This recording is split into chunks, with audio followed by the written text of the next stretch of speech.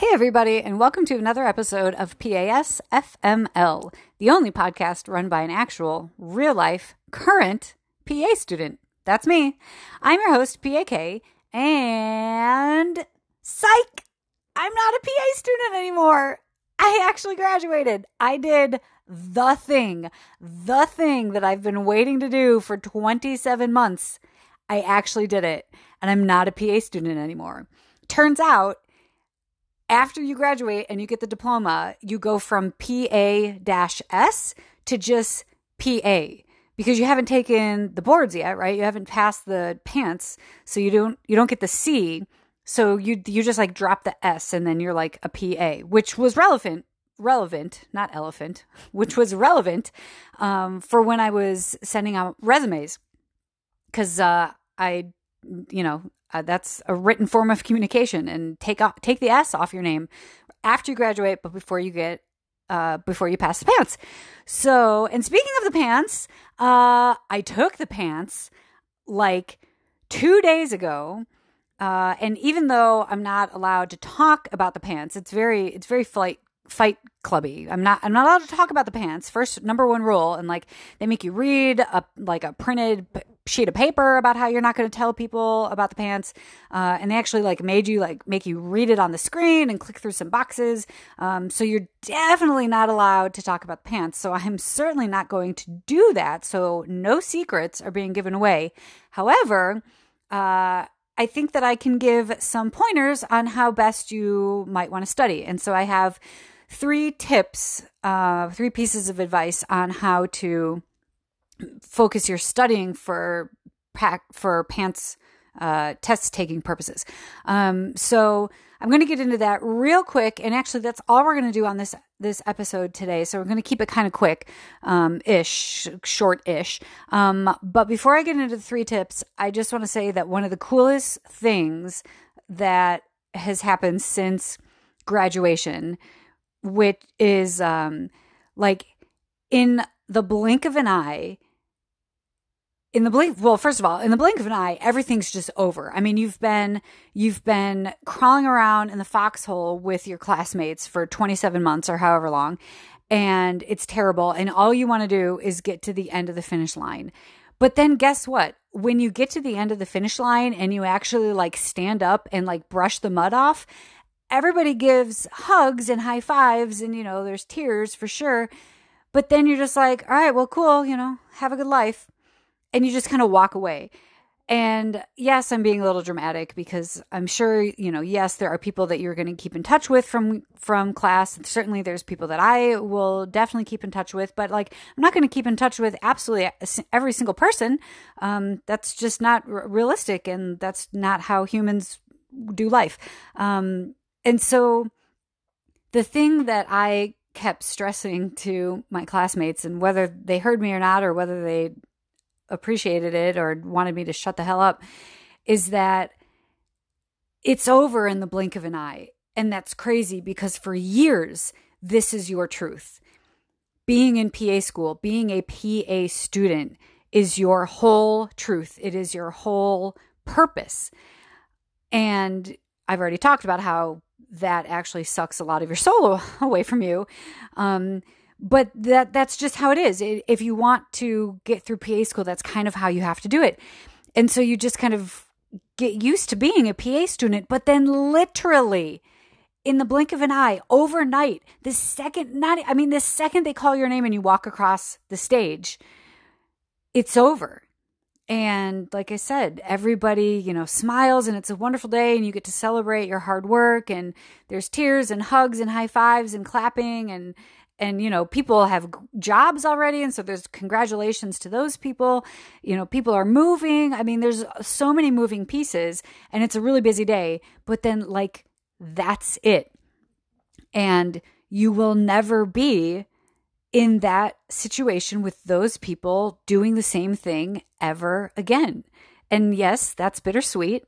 It's something absolutely to be proud of. Like I said, you've worked so hard to get to this point. You absolutely should be proud of it. But I encourage people to recognize that it's that one day those few hours, even like the ceremony only lasts like 2 to 3 hours, and and then it's just over. And that part of your life, that chapter of your life is behind you. And yes, it's exciting because you have new chapters to be written for sure.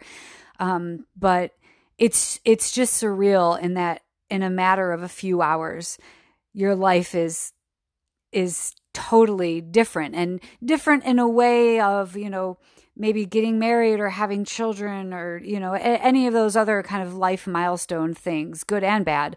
But it comes to a kind of an abrupt, bittersweet end. And so for people who are in school and are looking forward to their graduation day, you absolutely should. But I encourage you to remind yourself of the uniqueness of the situation that you are in, and to look around and just try to be aware of how amazing it is that you are in a situation that you will never be in again, with people you will never be in again. That situation will never happen for you ever again.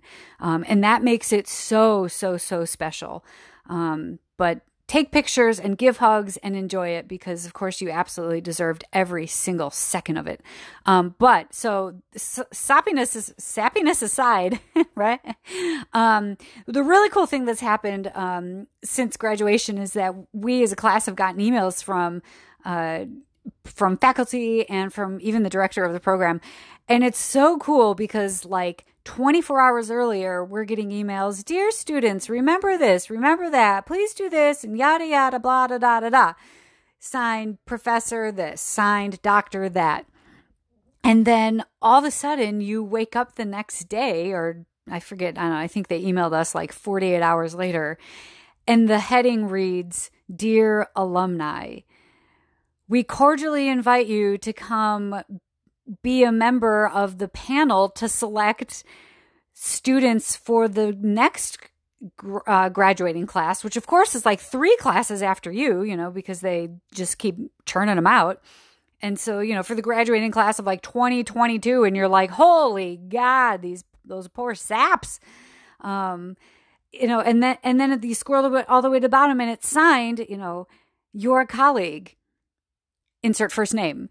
And all of a sudden, we're on a first name basis with our professors, and a first name basis with the director of the program. We're colleagues, and we earned that. And again, this just kind of goes back to the whole, it's just crazy because you spend over 2 years trying to do a thing, and then all of a sudden in one day, it's considered check, you did it. In a matter of hours, you get the check box, and you've done the thing. And now you're alumni and you're colleagues, and it's surreal. So that's the coolest thing that has gone on since graduation. The second coolest thing, of course, is that I took the PANCE, which I already said. I took that a couple days ago. And that was cool. So let's get into my thoughts on how best to prepare for the PANCE.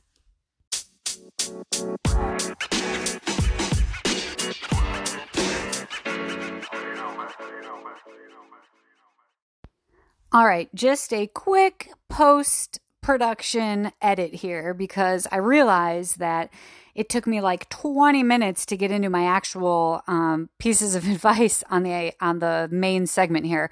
So for those of you who are just here to kind of get a quick in and out, down and dirty, I decided to add this little section here, and I'm going to give you my 3 tips up front.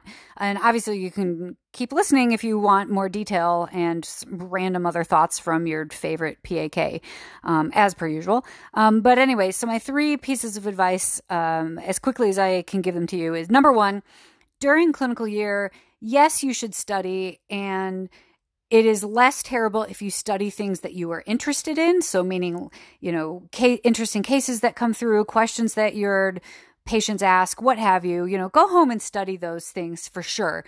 Again, because you're interested in it. So it feels a little less awful. But then I would encourage you to like flip one more page after you're done looking up the thing, whatever the thing is, and then just read a couple other things that you weren't necessarily interested in, but are, in the same vein of whatever it was you're reading about. Just like two extra things, or like, if you're on a website, like just click advance two more topics and just put them in there. Just let the words wash over you, just to get a little bit more exposure to the words, because you really do need to study during clinical year, but after didactic year, all you want to do is not study. So you kind of need to keep a little bit of pressure on yourself, and that may be a way to do it.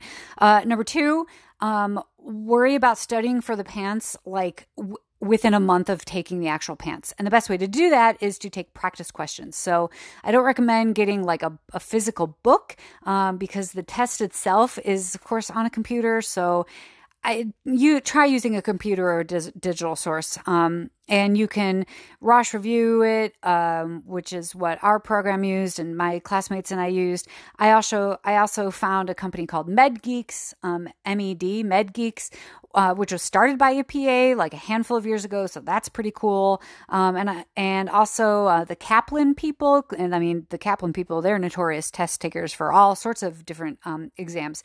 So that's kind of a household name. So anyway, I go into further detail about the goods and the bads of all of those things, but you definitely should practice taking the boards. But I think you can, I don't think you have to jump the gun so much on that. So that's number two.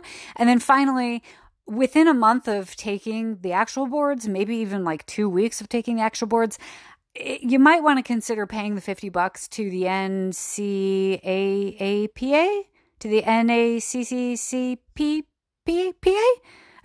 to the boards people. Pay the boards people and take an actual practice exam. It's $50. They only have 2 sections, so it's not the 5 that the PANCE is. But I think it's helpful just to get a feel for what it feels like to actually take something that's laid out in the same way that the actual boards are. So there's your 3 tips, right in a row. Keep listening if you want more details and random blatherings from your beloved PA. So that's it. Thanks.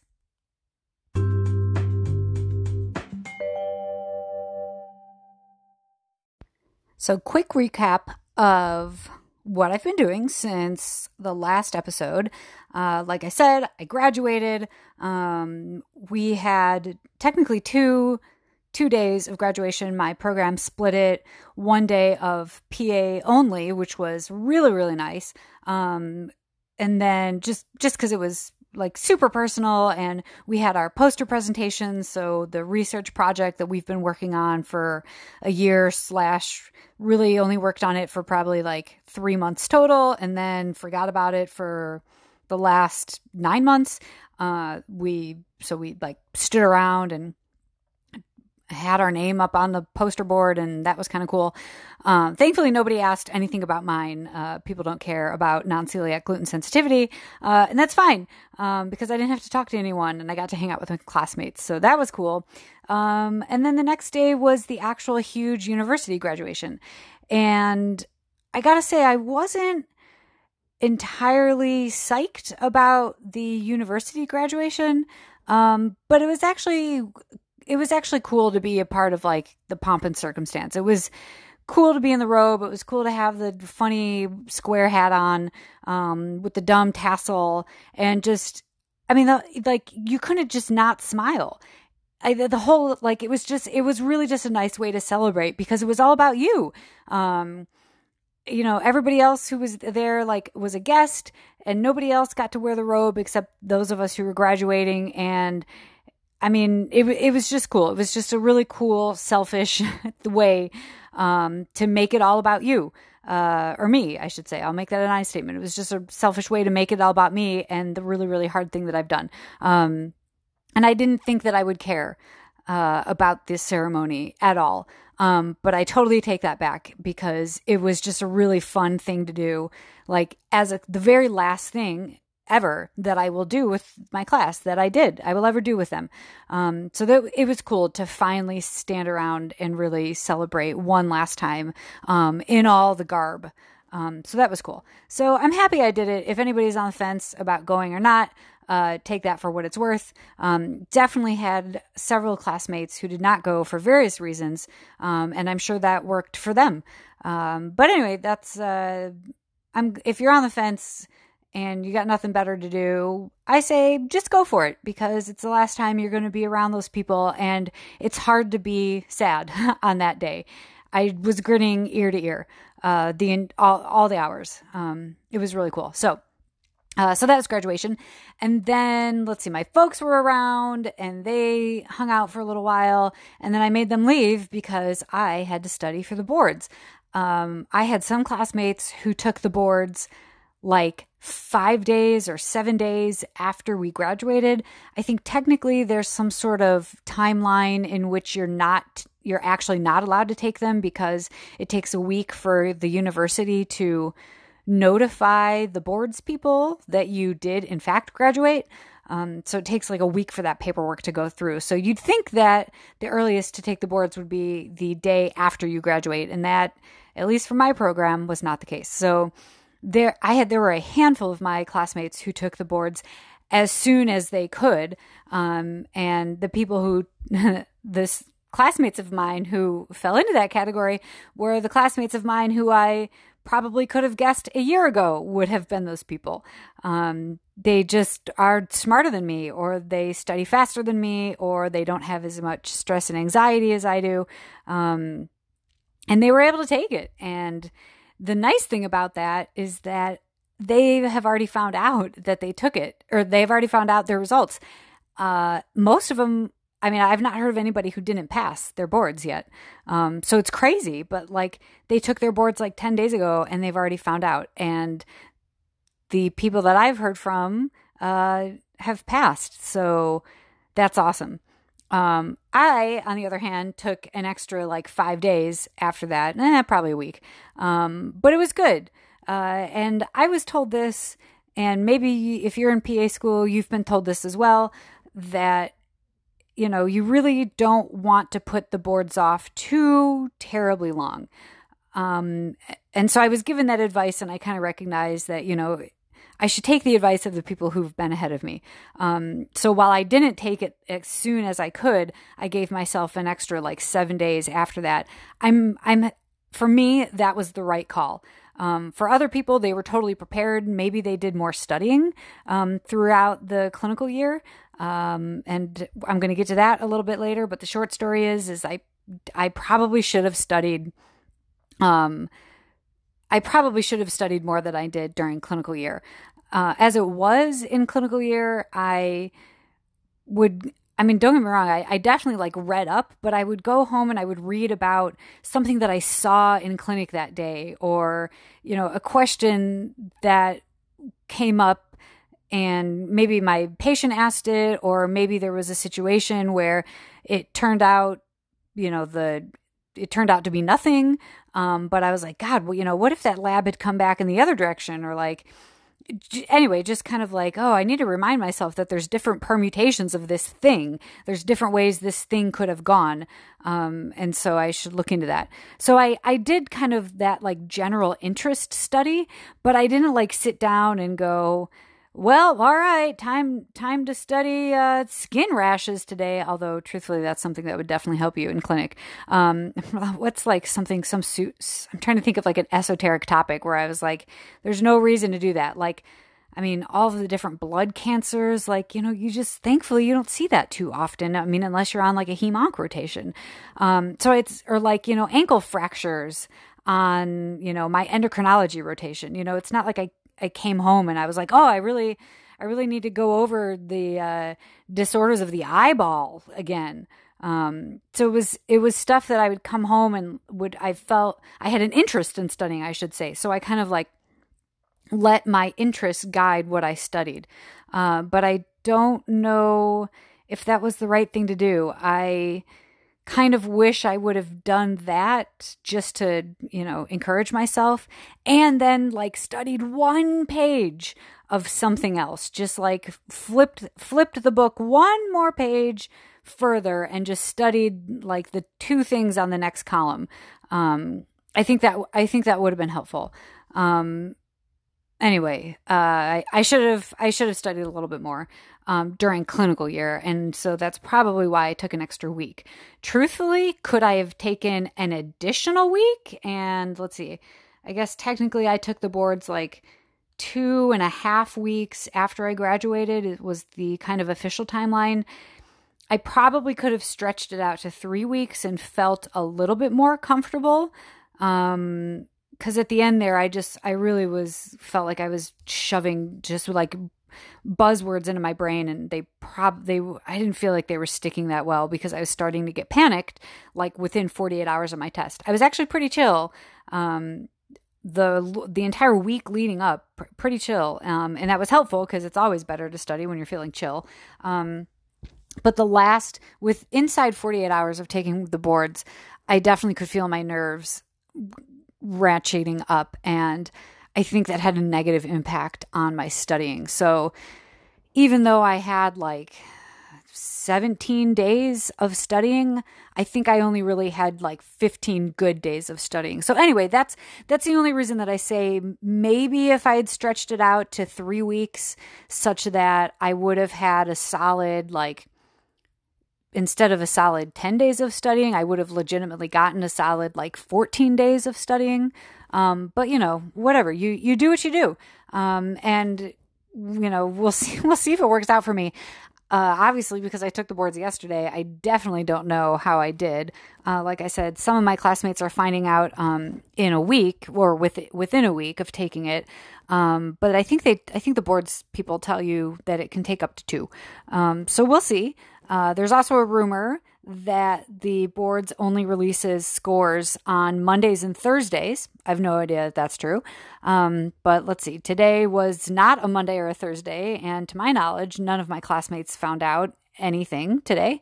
So I don't know. We'll see. So I'm going to hang out and wait, but I don't know. Maybe let's wait and see if I pass the boards to take my advice on how much time after you graduate should you take the boards. And again, obviously, like, if you go back and listen to the very pilot episode, the number one reason why PA school is so hard is because everybody has to do it differently.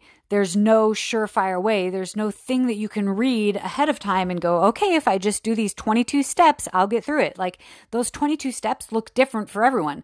Some people maybe only have 14 steps. Other people have 81 steps. It just depends. And that's the hard part. So same old. I can't tell you exactly when you should take the boards. For some people, that answer was a week. I have other friends taking it 2 weeks from now, so like a month afterwards. And like, I got to tell you, they're pretty chill. They're just like, I'll take it when I take it. And they are maybe traveling, or they're not studying for 14 hours a day, because legitimately that is what I did with my 17 days or whatever it was. Actually, I don't even think it was that many. Anyway, that's what I did. I studied for like 14 hours a day. Like, I would get up, set my alarm some days, because some days I let myself sleep in and it was like 9:30 and I was like, oh shit, I got work to do. So I had to start setting my alarm for like 8 so that I could get up and study. And I would study until 9, 10, sometimes even 11 at night. So I did intensive studying in 17 days. And so maybe the people who are giving themselves a full month to study are only studying like 6 hours a day. And you could argue that that is maybe the better way to do it. I mean, the program itself is a 27-month program. Like, why are you trying to fit 27 months of knowledge into 2 weeks of studying, of preparing yourself? So, I mean, I know, yes, you argue, well, I've been studying for 27 months. That's what I've been doing. But studying for the boards is very, very different than studying for your PA didactic year tests. And it's also super wildly different from clinic.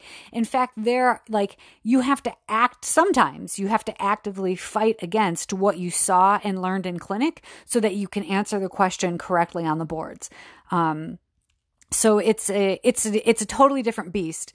And I know I'm not the first person to say that, because I have heard this before. And so but I'm not just parroting it. I completely agree that there are some things that happen in real life that you do in clinical year that will absolutely mess you up on the boards. And then, of course, there's things that you only see on the boards that are so rare, you don't see them in real life. And that's usually good because those things are not fun or healthy things to have to go through. So, was 17 days enough to study for the boards? Yeah, maybe for me, maybe if my brain didn't freak out after 2 weeks, and my anxiety creep up on me. But, I didn't know that would happen. I didn't know that like the last 24 to 48 hours, I would just be like a complete steel wall, with trying to get information in. So, but anyway, I took it. And the correct answer for you about when you should take your boards is when it's right for you. Sometimes that's a week, sometimes that's a month. But I do kind of echo that stretching it out much more than a month, I honestly don't know how much more you would gain. And I say that only because the boards are tricky, but they are kind of predictably tricky. And at a certain point, you just have to just shrug your shoulders and go, well, there's just no way that I can learn all of the esoteric topics that they're going to want me to know. There's too many esoteric topics. There's no possible way that you're going to learn them all. Even if you studied for a year, you wouldn't be able to get a perfect score. I mean, I don't think, at least. So, after a month, though, I think about a month is time to learn all of your test taking strategies, and again, to go over some of the bread and butter information on the boards.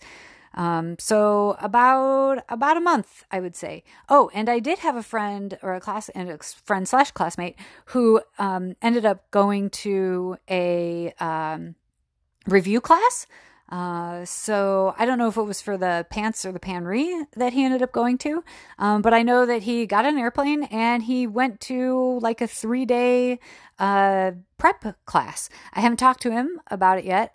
Actually, oh my God, he takes the boards tomorrow now that I think about it.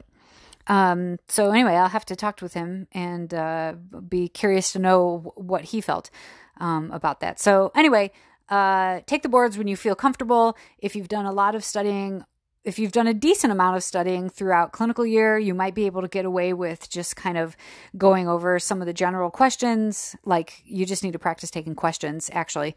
That's what everybody tells you. The boards are tricky because they not only are there rare things that show up time and time again, even over several questions sometimes, but they also ask questions in a way that are different from the real world. And it can be hard to figure out what they're really asking of you. So really the best thing to do is to just practice taking boards tests, and do that by going over questions. So let's see, there's a couple different ways that you can do those questions. And by that, I mean, there's a couple different sources that offer questions. I know I've mentioned a handful of times that you can do Rosh Review, which is something that my program, I think, bought for us / we paid via tuition. So Rosh Review is kind of a popular one. There's also the Kaplan people, Kaplan, the Kaplan people, and they do like stuff for doctors, physicians as well. They do a whole bunch of prep courses. So they're kind of a big name, the Kaplan people. But then there's also something a little bit more specific to PAs, and that's who I used for part of it. And those guys are called the Med Geeks. They're really fun. And I like them because it was started by a PA and like a few of his PA pals. And so they've kind of honed in on that, but they're newer. But not super new. They've been around for, I don't know, 8-9 years now. And the nice thing is I think that they've kind of adapted more quickly than some of than Rosh Review, I'll say. And by that, I mean, like, it's if you ask anybody, like, what's one of the biggest thing that's changed on the boards in the past handful of years, they'll tell you that the boards are getting away from buzzwords, and that's totally true. Like, but dumb buzzwords that if, like, you heard it, you'd be like, could like, if you didn't study medicine, you'd be like, I have no idea what the hell you're talking about. Tripoding? So what is tripoding? Like, what is Cullen's sign? Really, what's Cullen's sign? Or Wegener's disease? Like, what's that? So, like, stuff where if you weren't in medicine, you'd be like, I couldn't even tell you what that is. And by and large, having taken the boards yesterday, I totally agree with that. Like, those, like, made up buzzwords, I didn't see those at all. And the nice thing is that I think MedGeeks doesn't use those. They've adapted more quickly, and MedGeeks does not rely on putting buzzwords in the stem of their question so that it steers you to the right answer. So I liked that. The bigger thing that I ended up really liking MedGeeks for was that they have 5 answer options. And guess what? The boards has 5 answer options. I think there was maybe like 2 questions that only had 4 answer options. So really and truly, the boards has 5 answer possibilities. And Rosh Review hasn't caught up to that yet. Rosh Review has only 4 for you. Yes, you could argue that the fifth option was just a terrible idea, and if you've paid any attention over the past 27 months, you would have realized that it was a terrible option. But, like, I got to tell you, sometimes I could only eliminate the 5th one, and all the other 4, I was like, well, guess I'm just going to have to pick one. But MedGeeks did a nice job in keeping up with that. And so MedGeeks has the 5th option, and they don't do a lot of buzzwords. Not that Rosh Review has a ton of buzzwords anymore, but I liked studying with MedGeeks in tandem with Rosh Review. You know, Rosh Review has been around for I don't even know how long, but they're like the number one review people for the PA stuff, for the PA boards. And so it's good to have the kind of tried and true people. The people who have been doing this for a long time. But I really enjoyed supplementing that, my question taking with the MedGeeks people, because I really, really, truly felt that MedGeeks was one step ahead. They were more aligned with what the boards had on it, and they also had really good test taking strategy tips. Like they were just very rational. Like, look, these 3 kidney disorders look super similar on presentation. Like, it would be an unfair question if they didn't give you some sort of pertinent information to, turn you in the direction of one or the other. And here's what they're probably going to say. And it wasn't buzzword related. It was like, on Hinoch Schlanlein Purpura, they were like, they're going to have to give you nodules on purpura on the lower extremities. Like, they're just going to have to say that, because otherwise it's just like acute kidney failure, and that could be anything. So they gave some really good rational input on some of, like, the, I don't even want to call it a buzzword, but like the buzz phrases. They were super, super helpful in that review, and or in that regard. And I don't really think that Rosh Review I don't really feel like they did that too much. So that's that. But really and truly, I think one of the bigger things that was, like, one of the most helpful things that I did, beyond just taking question after question after question, was actually, no, I'm going to say this. I'm going to say I've got three tips for how to study for the boards. And I've already gone over 2 of them. Okay. So three tips for how to study for the boards. Number 1, study during clinical year, and go ahead to just study the bread and butter stuff. Because that absolutely showed up on the boards. Go study it. You should. It's the bread and butter. It's the stuff that you're going to see in clinic. It's the common stuff that you're going to see, and you're going to need to know how to do kidney stones and cystitis and how to recognize pneumonia and what does COPD look like on a chest x-ray versus bacterial pneumonia. Those are legitimate things, and that is your bread and butter stuff. That stuff absolutely is on the pants. They want to make sure that you can be just kind of like a general PA person.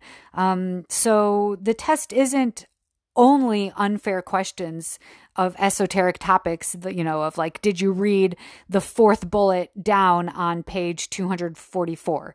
The boards is not all of that. It absolutely isn't. It absolutely has bread and butter stuff on it. So spend your clinical year reading up on whatever interests you, for sure.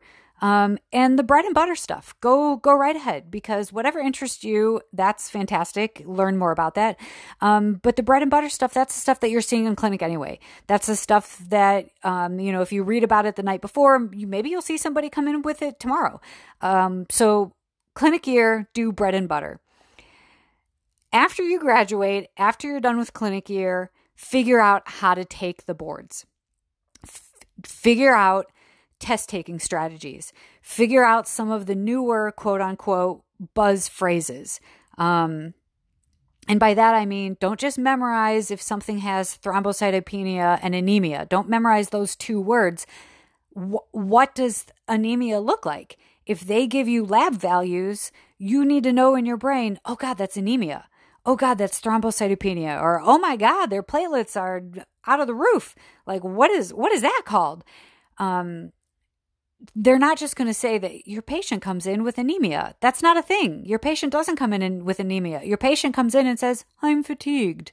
And then they spend 4 more sentences telling you what else the patient says. And, oh, by the way, here's their labs. So don't just memorize anemia. Don't just memorize, like palpable purpura on lower extremities. Like, what are the layman's terms of that? If they give you a lab value, how do you translate that into your head? And same with those buzzwords. Like, they're not calling it necessarily, Cullen sign anymore. They're not, well, some of the GI stuff they are, sorry. Like the McBurney's, I don't know if that showed up, but, by and large, you need to know that like Murphy's sign, if they say that the patient ceased respiration on when you had your hand in their upper right quadrant, what does that mean? Like, they're not going to tell you positive Murphy's sign. You need to be able to read that sentence saying, oh, the patient couldn't breathe in anymore when you were digging into their right upper quadrant because it was painful. Guess what? That's a positive Murphy sign. So don't memorize the name, but memorize the thing. What does it actually look like written out in a complete sentence?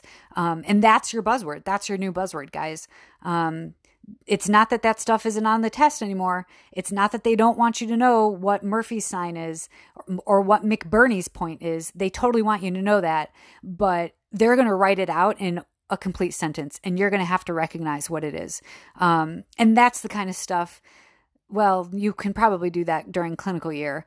But those are the kind of tips and tricks that you should be studying during, right after clinical year. So how do you study for the board? So tip number 1, study the bread and butter during clinical year. Tip number 2, study test taking skills and how buzzwords are going to show up, after you're done with clinical year. So when you're studying for the boards, learn how to study for the boards and do as many boards questions as possible.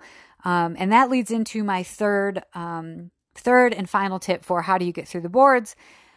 I paid the $50 and I took the practice exam from the NAACP. I did it and it was timed, and I'm super glad that I did, because it was only 2 sections. The real boards are 5 sections. So this was only 2 sections. but it was timed, and you get a sense for how they word the question. You get a sense for how long these vignettes are. You get a sense for how many of them come with lab values. And then you also get a sense for the fact that, dude, sometimes it's just a simple one sentence question. Do you know the mechanism of this? Do you know the most common that? You just started a patient on this medication. What else do you want to tell them? Whether it's a medication side effect or how to take it. I was really surprised that there was some stuff that I know I said earlier that like sometimes clinical year totally messed me up, but like sometimes not. Sometimes I was like, oh my God, I totally know that answer because I had to tell a patient to take their medication this way. That's crazy. Like, thank you, clinical year. So I don't mean to say that clinical year is 100% going to throw you off all the time. But in terms of like, I'm going to say that in terms of next best step, or like, what do you do next? That's where clinical year is going to mess you up. Because in clinical year, you're talking about real, actual patients. And when you're talking about either trying to save a life or improve health or rule out something super scary, a lot of times you just do all 3 or 4 things. You get the CT, or, you go, I'm going to pull a CBC and a CMP. You do like 3 or 4 things at the same time. And that's going to throw you off on the boards because they're truly looking for the one best answer that is usually least invasive and most cost effective. That's the right answer on the boards. So for some of those things, when you learn to take the boards, going back to tip number 2, when you're studying for the boards, that's something that you need to be aware of, is that by and large, your next best step on the boards is different from the next best step what you actually do in real life. And sometimes treatment as well. Sometimes in real life, you just go, I'm just going to throw amoxiclav at you because I want to make sure I really kill this thing. But on the boards, sometimes the right answer is just the amoxicillin because there's like 6 things that the patient has to meet in order for you to add the clavonic acid. God, I should know what that is. I've just been calling it amoxiclav for an entire year. So anyway, those are probably the 2 biggest places where the real world is going to trip you up versus what's going to help you. But every now and then I was super glad that I had clinical year because I was like, yep, that's a thing. I did that. But to reiterate the third tip, and I'm so sorry I've been talking in circles, but at this point, maybe you guys are used to that. But the third tip I'm really glad that I paid the $50 and took the practice boards set out by the actual boards people, which again, I think it's the NCAAP, National Certifying something for PA people, whatever. Pay the $50 and take their exam. It was super helpful, and I was really glad to have some sort of idea to what I was walking into. Now, that said, I felt like the board's practice exam or 2-section part was harder in some ways than the actual test. And I don't know if I don't even think I studied harder because I didn't take the practice boards until like 2 days before I took the real boards. No, I took like 4 days. Anyway, it was just harder. I just felt like it was harder. Maybe there were less gimmies. I think that's what it was. There were less gimmies. There were more things that I was like, well, I don't remember that word, or I haven't seen that word ever in my entire life. I think the practice boards were a little bit more tricky, but that said, it was helpful in so much as, going back to tip number 2, just try to do as many questions as possible. You're trying to pass the boards. So how do you pass the boards? You practice passing the boards, i.e., you practice taking questions. You practice getting down and dirty with the, oh shit, I know that racemic epi is totally something that you use in croup, but like, I don't know if you give it to everybody presenting with croup or if it only onsets later. Pro tip, it only onsets if the child has moderate croup. Well, that's great, PAK. What constitutes moderate croup? I'm glad you asked. Moderate croup includes stridor at rest and distress from the child. If the child is not in distress and they have no stridor at rest and they have no retractions under their itty bitty rib cages, that's considered mild croup and they don't need racemic epi. So anyway, but like, how do I know that? That's because I got that question wrong the first time because I was too busy studying how do you treat moderate and severe croup that when a mild croup came across one of my practice questions, I was like, well, shit, I don't know how to treat mild croup. I don't know. Go home, take a Tylenol. I mean, ugh. So the only way that you can just like roll around with those dirty questions is to practice the questions. So final recap. How do you study for the boards? Tip number 1, study the bread and butter during clinical year. Just force yourself to do it. Some people say an hour a day. I say study the stuff that interests you and then force yourself to study 2 more things after that. Tip number 1. Tip number 2, practice passing the boards, i.e. practice exams by whoever you want. But I felt Rosh Review was somewhat helpful. I liked them in conjunction with MedGeeks. And I also actually signed up for the Kaplan Medical Question of the Day, which I think was maybe a little bit more esoteric than what the boards had. But I was glad to just get another source of questions. And Kaplan also had 5 answer possibilities, so that was nice. And Kaplan, by the way, also had practice exams that you could pay and take for them. I think they were like $100 to get access to their question bank. Sorry, maybe that's not a practice exam, but like a question bank. And I almost did that, especially when it went on sale for 20% off. So it would have been $80. I think I probably would have done that had I had more time. But anyway, those were the 3 sources that I used: Rosh Review, MedGeeks, and Kaplan. And I liked all 3 of them together. I wouldn't necessarily say only do one. It was good to get a good smattering. So all 3 of those, at least, don't just rely on one source. I don't think you should. And then finally, tip number 3, pay the $50 and take the practice 2-section question bank from the actual boards people themselves. So, I don't know, man. I don't know if I've passed yet, but that's my advice. And I'll keep you guys posted when I find out one way or the other. So good night and good luck.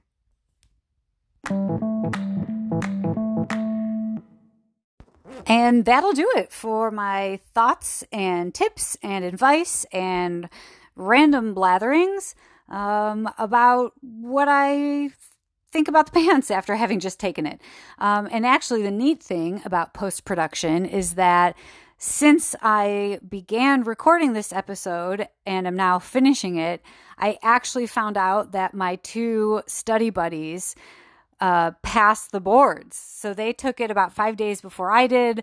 And I can confirm that they found out on a Thursday that they passed. So I don't know if that doesn't necessarily confirm the rumor that Pants only gives out scores on Mondays and Thursdays, but my goodness, it sure is leaning in maybe that direction. Or maybe it's just a coincidence and correlation does not prove causation. So, but at any rate, that's pretty cool. So I thought I'd share that in this post-production memo here. So fingers crossed that I passed myself, because it bodes well when the people that I studied with passed. So that's awesome. And actually, everybody from my program that I've heard has taken the pants has actually passed it so far. So that's awesome too. So we'll see. But the waiting is the hardest part. And there's a Tom Petty song in there somewhere. And anyway, so that'll do it for today. For today's episode, I think I will probably do another episode of just kind of like to end everything and kind of recap 27 months now that I'm looking at PA school on the other side of things. Kind of a little, a good come full circle from my pilot episode of things I wish I had known. And then, of course, I did a handful of things I wish I had known before I started PA school. So listen to those if you haven't. They are wildly popular. The top 3 most listened to episodes, actually. So I'll do one on the other end here for us coming up and give you some clothing. Clothing? I'm not going to give you clothing. What do you do? You crazy. Give you my closing thoughts. Anyway, that's it for today. Thanks for tuning in, and I'll catch up with you next time.